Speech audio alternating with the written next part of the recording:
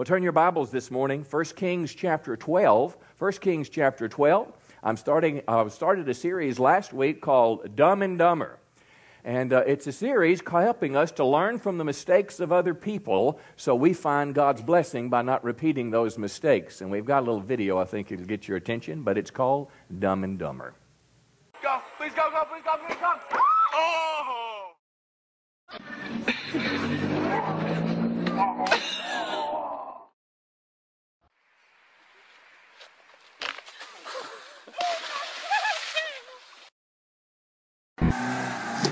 Yes!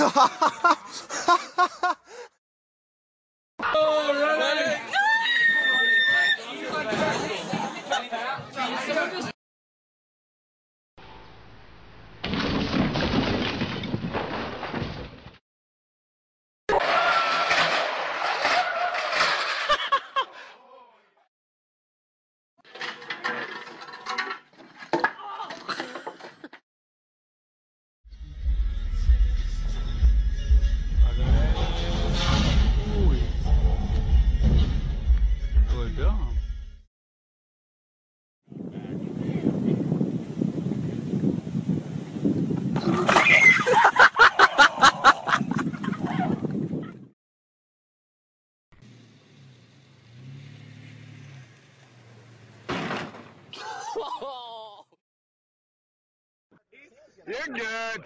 He's going to do it. Right here, he's going to do it. Okay. The only thing dumber than that is if you repeat their mistakes. I read a headline this week in my news gathering. It said this woman called 911 to ask the police to help her get a refund from her drug dealer. True story. 911, I didn't realize I was down to my last 50 and I bought the crack and I need you to help me get my money back. How many know people do dumb things? And we don't even think about it. Well, the Bible is filled with stories, examples of people who did dumb things. Last week we learned the first one. We learned about a young man who literally traded his eternal soul for an idol. And this week we're going to talk about the word influence. And I want to talk about a guy in the Old Testament. His name was Rehoboam. This guy was kind of at the pinnacle of his life. He was in a great place, but yet he let the wrong people influence him, and he lost 90% of what he had in life. Let me say it again. He let the wrong people influence him, and he lost 90% of what he had. Now, we're talking about this word influence, and it's important to you because the people that you allow to influence you will determine your future. You say amen a little louder, I'll preach a little shorter. How about that? The people you let influence you will determine your future. How about this week? Who influenced the Boston Marathon bombers? Those guys didn't just do that arbitrarily or on their own. Somebody influenced them to make a really dumb decision. Wound over 200 people. Several innocent people were killed. Who influenced them? I suggest to you it could well have been the Quran. They were Islamic men. They were followers of Islam. The Quran has over 100 verses that talk about the justification of violence and the spread of their religion and jihad. I suggest to you that terrorists, if you have read the information about them, you might not see that now. It'll fade over time. But in those first few days, it was very clear that terrorists had been involved in their life, influencing them. Now, they'd been in America for a number of years, had gone through our school systems.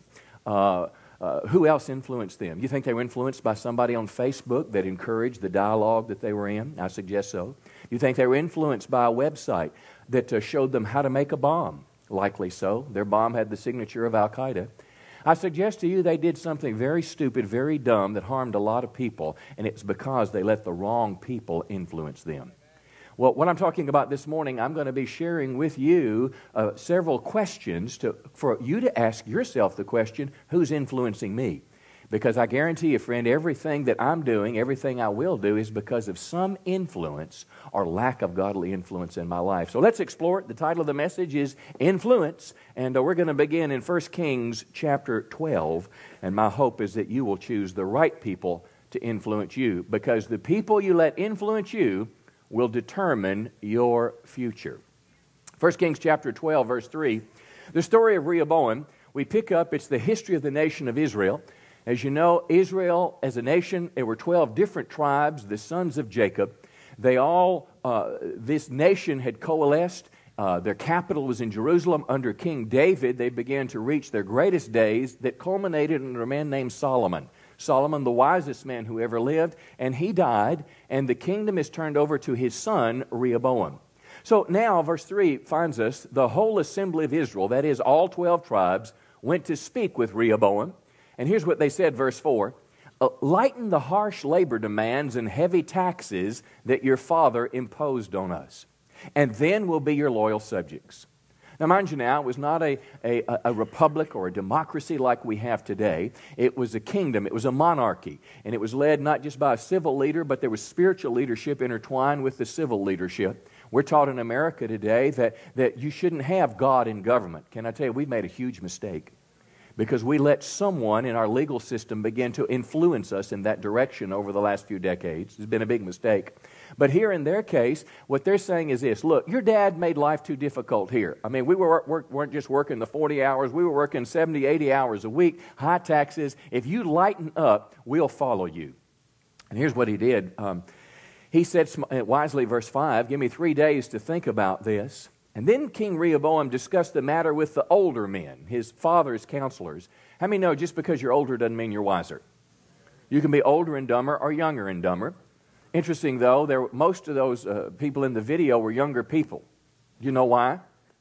The older people are all dead that tried that, okay? So dumbness has a way of cleansing itself from the population. But he asked the older men, how should I answer these people? And these older counselors said, if you're willing to be a servant to these people today, if you'll give them a favorable answer, they'll always be your loyal subjects. Verse 8, though, Rehoboam rejected the advice of the older men and instead asked the opinion of the young men who'd grown up with him. Now, first of all, again, wisdom is not just found in age. I would rather listen to a spiritually mature young person than a secularly educated or thinking older person. I want somebody that has the influence of God in their life, but obviously these young people didn't. They had more ego. He listened to them, though. Verse 13 and 14, Rehoboam followed the counsel of his younger advisors, and he told the people, my father laid heavy burdens on you. I'm going to make them even heavier. It's more taxes, it's more hours. Well, all Israel realized the king refused to listen, and here's what they said: down with the dynasty of David. In other words, we're not hanging with you any longer. Only the tribe of Judah remained loyal to them, to the family of Rehoboam. Now, what's the long and short of that? Here this guy had 12 tribes of people, if we can imagine like 12 states, and they all came together and said, look, if you'll just change a little bit. But he rejected the influence of the godly counsel, and he followed the influence of the ungodly counsel. And guess what happened? He lost over 90% of everything. And from that time, their nation began to do just like that. It began to fall apart until ultimately their temple was destroyed, and we find ourselves where we were in Jesus' day, when all Jerusalem and the Jews are under the power of Rome. This happened because one man let the wrong people influence him. And I'm telling you, and the lesson for this morning is the people that you allow to influence you directly and indirectly. I'm talking about face-to-face friends. I'm talking about people you listen to the radio. I'm talking about songs that you sing. I'm talking about dialogue on Facebook. I'm talking about what you hear on the evening news. How many know we live in a world today that's constantly after us? Marketers want us to not only buy things, but people want to shape our thinking. Politicians want to shape our thinking about everything from gun control to immigration control to abortion to go on down the line. And I'm telling you, what we hear in America today is not objective all the time. There seems to be an undercurrent of bias, and whoever we listen to, will influence us in the good way or a bad way. So let me ask you 4 questions to hopefully you ask yourself. And my great hope this morning is that there's a voice within my voice. That the Holy Spirit will speak to you about some possible influences in your life that are pulling you in the wrong direction. And that you'd make a decision in church today between you and God that I'm following the right way and not the wrong way. All right, let's look at the first one. Proverbs chapter 12, asking you 4 questions to begin with, and then we'll talk about the power of Christian influence. All right? The first 4 questions. Number 1, whose advice do you listen to? Am I listening to a godly believer or a worldly person? And I'm not talking about whether you buy Skittles or a chocolate. I'm talking about life's bigger decisions. I'm talking about the things that have bearing on your life. The bigger decisions. Who you going to marry? Come on. Are you going to go to the big party this weekend? And I'm telling you, that could be really fun or could be really destructive. Who are you listening to in terms of decisions that you make? Proverbs 12:26, the Word of God says, the godly give what? Everybody say it again. Good advice. It's going to help you to their friends. But what do the wicked do? Lead them astray. In other words, godly people help you stay lined up with what God teaches in the Bible. Ungodly people pull you away, and you'll ultimately end up in a ditch. Now, dear Abby, she had someone respond to her with a question. It's called Confused in Illinois. Confused in Illinois writes this. She said she had no interest in sexual relations with her husband because she was involved in a passionate sexual relationship with a female friend. Abby said, look on the bright side. At least you finally understand what's been missing in your marriage. Now, I suggest to you that she was still confused in Illinois after Abby's writing. You say, well, why do you say that, preacher? Is that just your opinion? No, you know what? The Bible's pretty clear about marriage, about sexuality. The question is, will I embrace it or not? We're talking about marriage advice. Remember the movie Fireproof? Great movie about marriage and about hope and about how God can fix broken marriages. Well, you remember, of course, this guy, he's, let's say, 30, and he and his wife, and he calls Dad and says, it's not working out. We just can't make it. We're going to separate. And Dad goes to praying, of course, and Dad offers him what's called the 40-day dare. Remember the story? And what Dad is giving him is good advice to help turn him from a selfish man, self-centered, into a husband that loves his wife as Christ loved the church. That's good advice.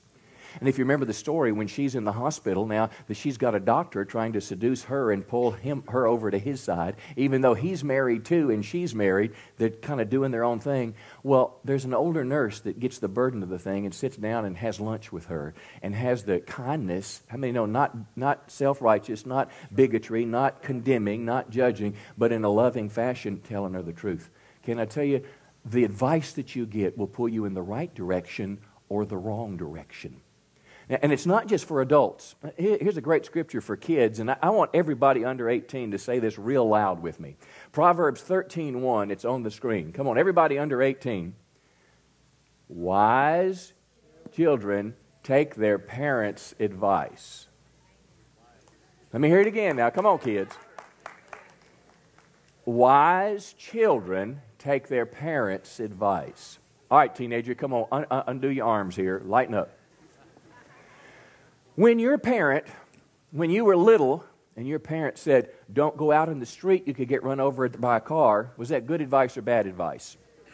But you had no clue because cars were fun and they'd take you places, but your parent had an ability to help guide you in the right direction.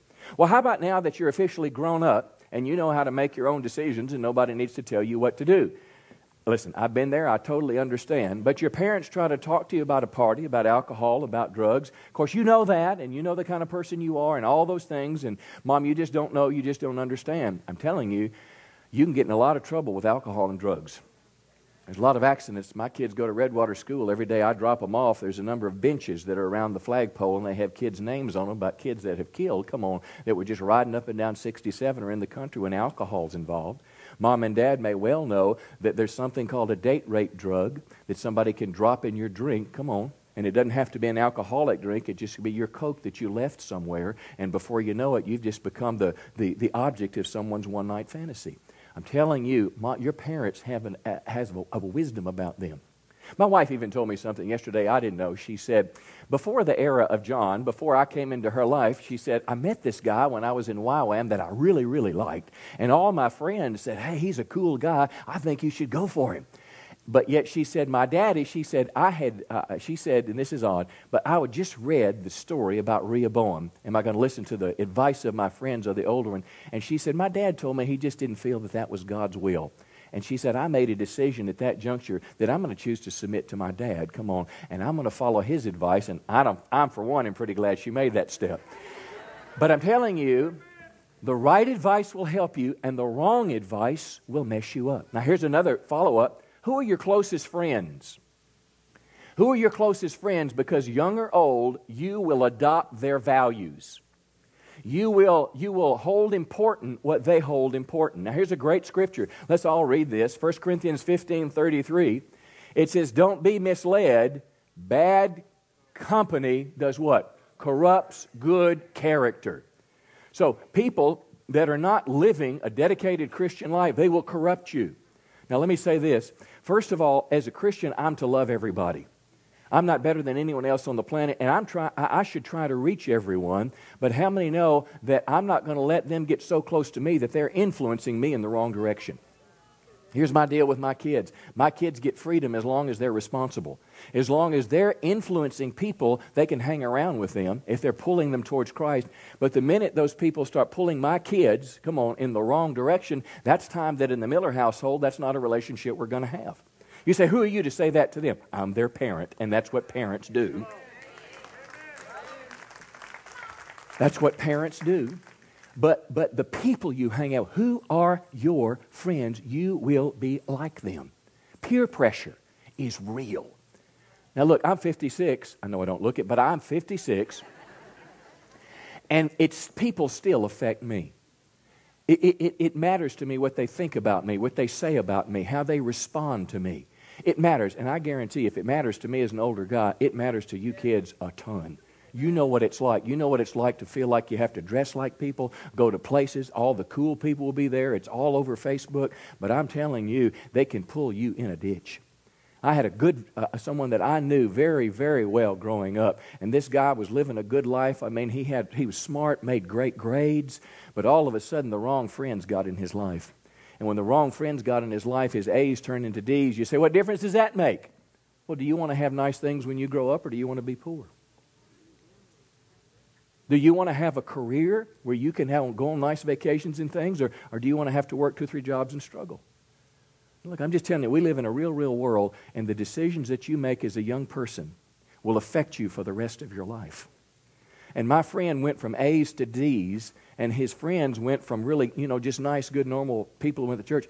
I hate to use the word scuzzy, but I'm going to use it because I don't know what else to say.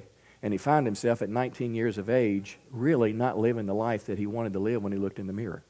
You understand what I'm talking about?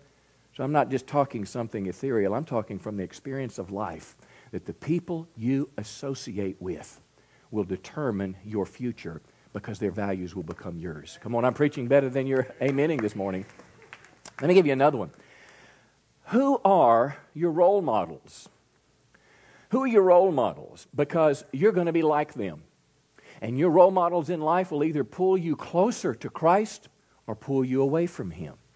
Now, I'm 56. I have role models. I have several preachers are role models to mine. I record their videos. Pastor Robert Morris is a role model. T.D. Jakes, I like him. I went to a pastor's conference not too long ago, and I'd known from a distance a man named Larry Stockstill. But boy, in this pastor's seminar, I answered 3 altar calls that day. None of your business what they were. But I mean, it impacted my life. And I looked at that guy's life, and I said, this guy is doing something in the world for Christ. I want to be like him. 1 Corinthians 16:15, listen to the scripture. It says, give special recognition to the family of Stephanus. I want you to look up to people like that, companions and workers who show us how to do it, giving us something to aspire to. People will give you something to aspire to. Now, listen to me. If Beyonce is your role model, you're probably going to dress a bit seductively. Well, does the Bible teach seductive dress or does it teach modest dress? Well, sure it does. Listen, it's hard enough to try to dress modestly. My wife tells me, look, if you want to find an appropriate bathing suit for your daughter, you go buy it because I can't find one. I mean, you understand, we live in a world out there that the more skin, the better. Listen to me, young people.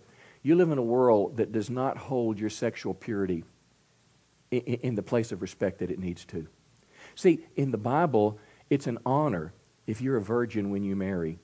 But in the world, people will laugh at you. Who is going to influence you, though, is my question. Are you going to be just someone, listen, that is passed around? Are you going to be the object of people's affection, and when they're done with you, they throw you away? Are you going to give your life one day to someone that you marry? Now listen, this is the way this works. Our role models. Do your role models on television and radio and the media and Facebook, are they encouraging you to live a life of sexual purity? Are they basically applauding whether they sleep with guys, girls, or both, or it doesn't matter? Because that's hip, that's in, that's cool. You don't want to be old-fashioned. Well, look, if old-fashioned means living in a way that pleases God, I'm choosing old-fashioned. How about you? But I'm telling you, if you're into sports, are you going to be influenced by somebody that when they score a touchdown or a goal, lifts up one finger to heaven? Or are you going to be influenced by somebody that struts around and say, look at me and look what I've done? I don't know about you, but I think I'd rather be like Tim Tebow. Come on, give the Lord a good hand.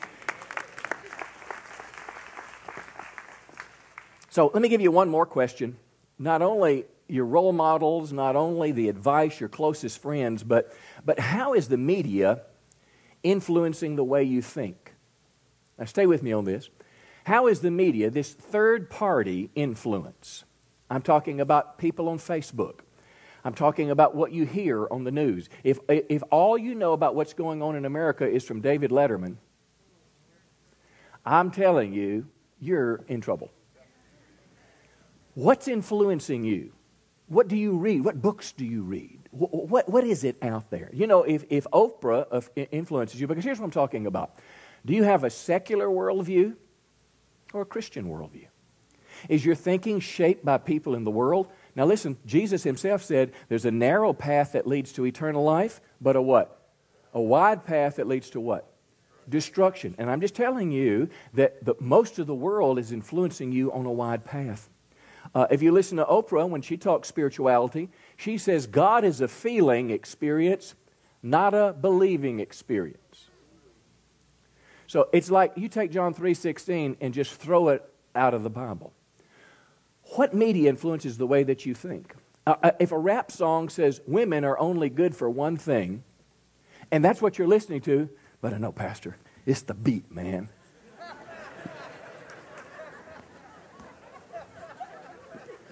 It's more than the beat. I'm a little dizzy. I don't know how you do that. Hang on just a minute. A jihadist website tells you how to build a bomb. And you hit the next link, and you go to the next link, and before you know it, all these people whose names you can't pronounce, who you don't know and will never meet, are trying to push you over the edge. Think that's what happened to those two boys? I do. What influences you? If you listen to a certain vein of the media, they'll tell you that, those people are right-wing, or pro-lifers are right-wing extremists. Let me tell you something that's troubled me deeply this week that I'm grappling with and praying about. You know, our president, this week he was a featured speaker at a Planned Parenthood fundraiser. I want you to think about this. And please put politics aside just a second. Someone told me after church this morning, they said, yeah, I was in Walmart and I told them, somebody invited him to my church, and the guy said, well, yeah, I've been there. I like the music, but that preacher, man, he's just got too many opinions. I am an opinion shaper. But I'm trying to shape your thinking from the Bible. I'm trying to connect the dots in culture to the world out there to ground you in the way that the Bible tells us to look at things. And this is a perfect example. Let's talk about abortion. Let's talk about life. What does the Bible teach? The Bible teaches we dedicated to these babies that they're precious in the sight of the Lord. Come on. That they're created in the womb of their Creator. That they have personhood in the womb. John the Baptist was a person inside his mother's womb. He was not fetal material. Come on, he was more than a choice. But as I listened to our president, I listened to what the speech, I listened to what different sides of the news media said about it. And one of them couched it all, his words, in women's health. Now listen to me just a second. What does abortion have to do with a woman's health? Please stay with me just a second. Please. What does it have to do with a woman's health? Most of what Planned Parenthood does is not referrals for mammograms. It is not referrals. Listen, friend, it is not referrals for adoption. It is abortion, which is the taking of a human life. And I don't say this as some man that can't identify this. I say this as a first-party person that understands this. And abortion is the taking of a human life. Thou shalt not murder. And then when my president closed the speech, he said, God bless Planned Parenthood. Now listen, it all troubles me. Where does this come from? Here's my question. Who influenced him to think that way? Who influenced the abortionist who's on trial now, Kermit Gosnell? Have you been following that? It was hidden in much of the media. He was one who would do late-term abortions. Now listen to me. Late-term abortions. That's children that would often survive the abortion and they're alive on a table. A culture has become barbaric that does not care for the innocent among us. A child that's living and breathing, and multiple times employees said Mr. Gosnell would snip the child's spinal cord. And the legal term for that is the right to an effective abortion, which means once the mother has decided that's it and that child is not a person, they're confused. They don't know what to do. Can I tell you, friends, these type of moral issues need to be grounded in the Bible. They need to be grounded in the way that we think. And I would encourage you to let your thinking about the subject be shaped from someone with a biblical worldview, come on, not someone that's coming from the other side of the spectrum. Okay? Okay, 6 amens are better than 7, or better than 5. Proverbs 4:23. Be careful what you think because... Be careful what you think. Now let me shift gears. Those 4 questions, I'm asking you, who influences you? And are they coming from a Christ-honoring, Bible-believing perspective or something else? Now let me talk about the power of Christian influence. First and most importantly, the Bible shapes the way we think. This is not just an archaic book. Romans 12:2 says this, don't be conformed to this world, but be... That's the word in biology when a caterpillar turns into a butterfly. That's when a caterpillar turns into a butterfly. So this can happen. Be transformed by the renewal of your mind from the secular thought to the Christian thought. And notice what it says, that by testing you may discern what is the will of God. So the test is when you hear something in culture, when your friends are doing it, when you're feeling it, or when you're thinking it, how does it line up against the standard of the Bible? And that lets you know whether it's true or false, whether it lines up with what God believes or whether it doesn't. Because the Bible contains the thoughts of God. And our job, if you want your influence to be from the Christian perspective, then you've got to let the Bible interpret how you look at things. Let me give you another example, practical culture example. Let's talk about caring for our planet. Let's talk about environmentalism just a minute. First of all, I'm somebody that wants everybody to pick the garbage up. I want clean air and clean water. How about you? Drives me nuts when people throw stuff out the window. But at what point do the people on the planet become more important than the planet? Are people more important than animals? Because there's a great push in the world today for population control. See, when I see people, I see them as potential to populate heaven. You know, let me give you some Bible boundaries on this now to undergird this thinking. First of all, first God created the planet, and then He put animals on it, and then He put man on it. That was the crowning of His creation. Man created in the image of God.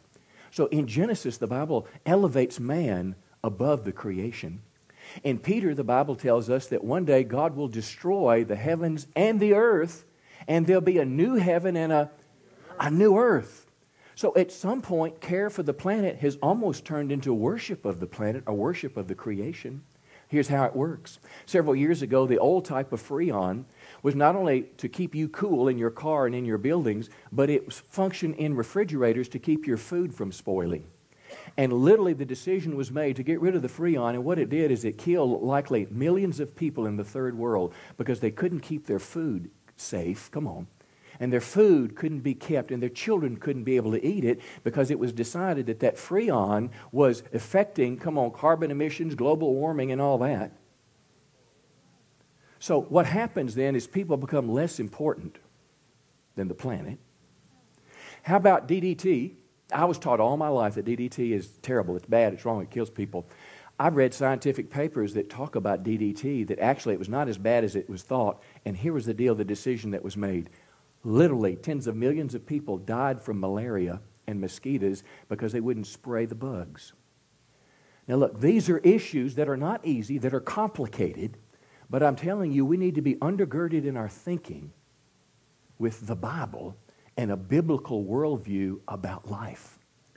And if someone is teaching you, listen to me, kids, and if you're learning from a secular teacher in a secular school book, you'll have no context whatsoever about God valuing people and man being created in the image of God, and hence everything else makes sense.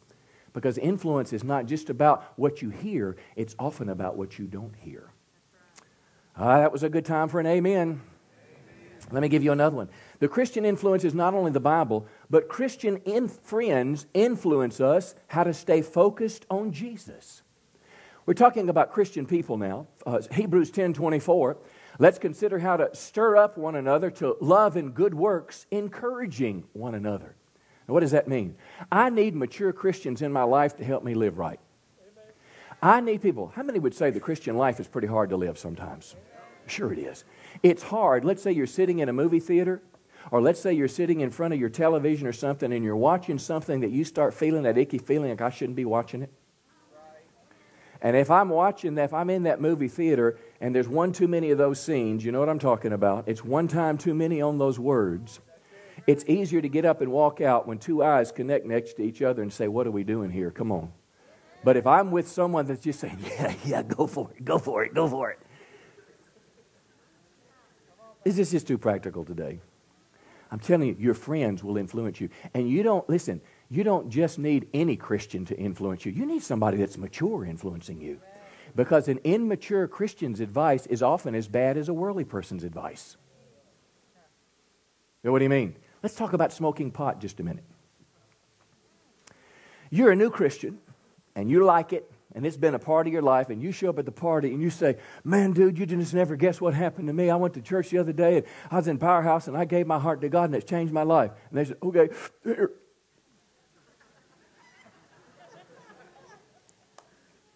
Don't look so holy Joe out there. Now, you already know you want to do it. You love Jesus, and the way you solve your quandary is, golly, I was thinking, and God created this hemp plant. This hemp was created by God, therefore it must be good. And Colorado just passed it, and I don't know why Arkansas, we almost did, so heck. And I found this Bible verse. Look here, dude. What? A smoking flax he shall not quench. That's got to be referring to pot, man. Here.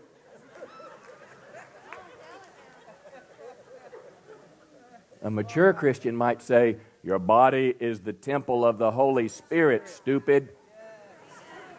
They're dumb, but don't you be dumber.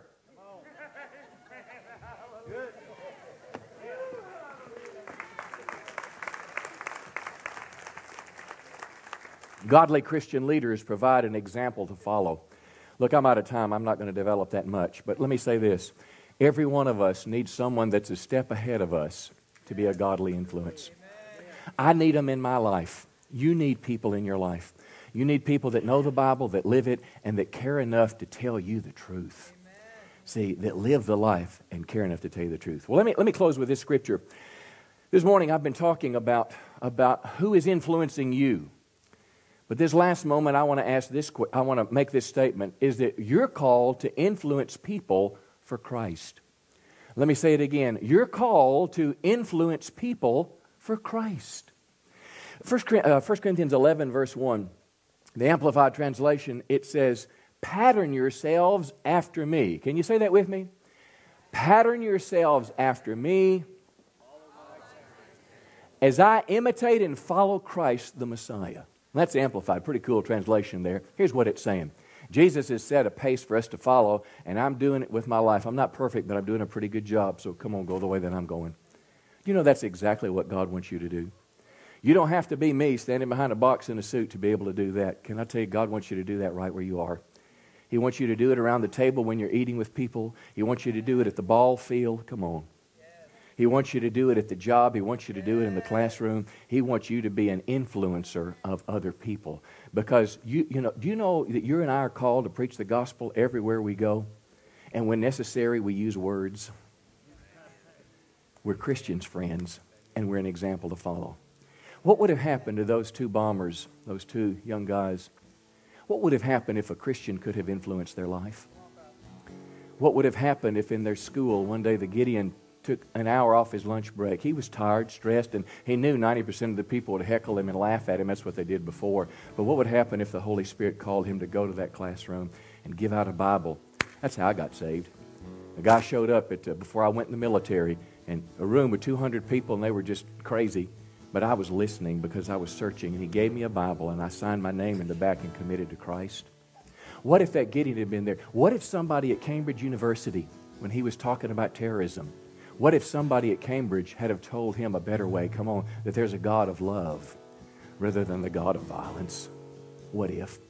What if someone had taken a prayer burden for those two guys before they talking terrorism trash, but they just knew that they were lost and they needed Jesus?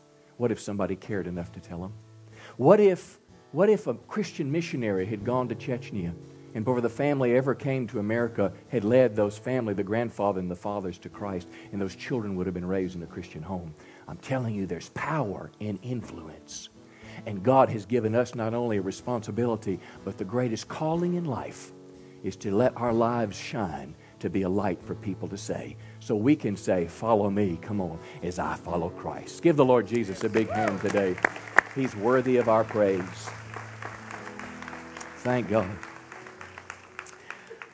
I'm going to ask you this question that I want you to take just a moment in dialogue with God. The last couple of minutes will be dedicated to prayer.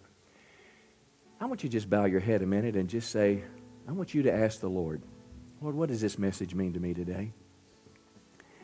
I want you to say, Holy Spirit, would you show me if I'm being influenced in the wrong way? Just give God just a moment.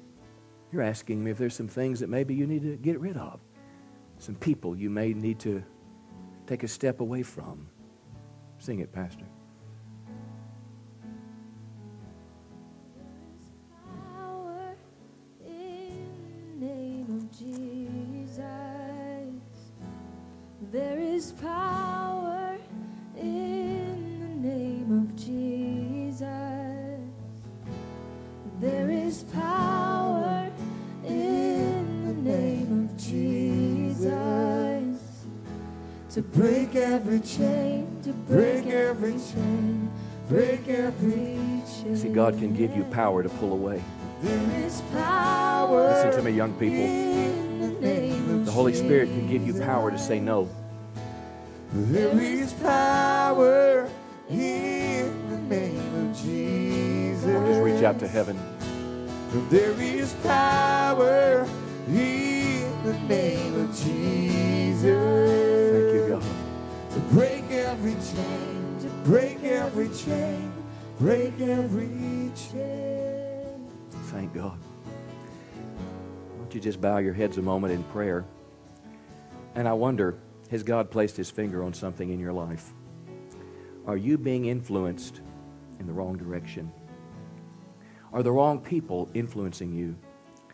Is there someone in your circle of friends, someone that's close to you, that's pulling you off the pathway that you want to be on? And maybe the Holy Spirit has convicted you today. I wonder, is there some media that you're taking in that God has shown you it's not good? It's not helping you, it's hurting you. But if you're here today and say, Pastor, God's shown me that these are some influences in my life that I need to get rid of, and I want you to pray for me that God would just give me the strength and the courage to do it. Nobody looking around, it's not their business. But if God is speaking to you and you want His help, would you just slip your hand up right now? Just slip your hand and say, I've got some things influencing me. That's right, all over the building. What you're doing is God is looking at this now. Nobody else's business. God is God's business. If God's convicting you, that's your way of saying yes. That's why I'm doing this. That's your way of saying yes to the Holy Spirit. Yes, I know that person is not helping. I know that website is not good. It could be pornography. It could be a secret part of your life. And you need to say, Holy Spirit, please invade this area of my life.